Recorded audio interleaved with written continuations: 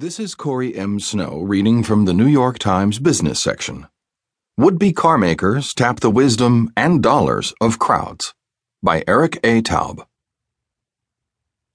After Ford Motor came close to bankruptcy in the late 1970s, the company decided to bet the store on what was then a radical new design, what would come to be known as the Ford Taurus.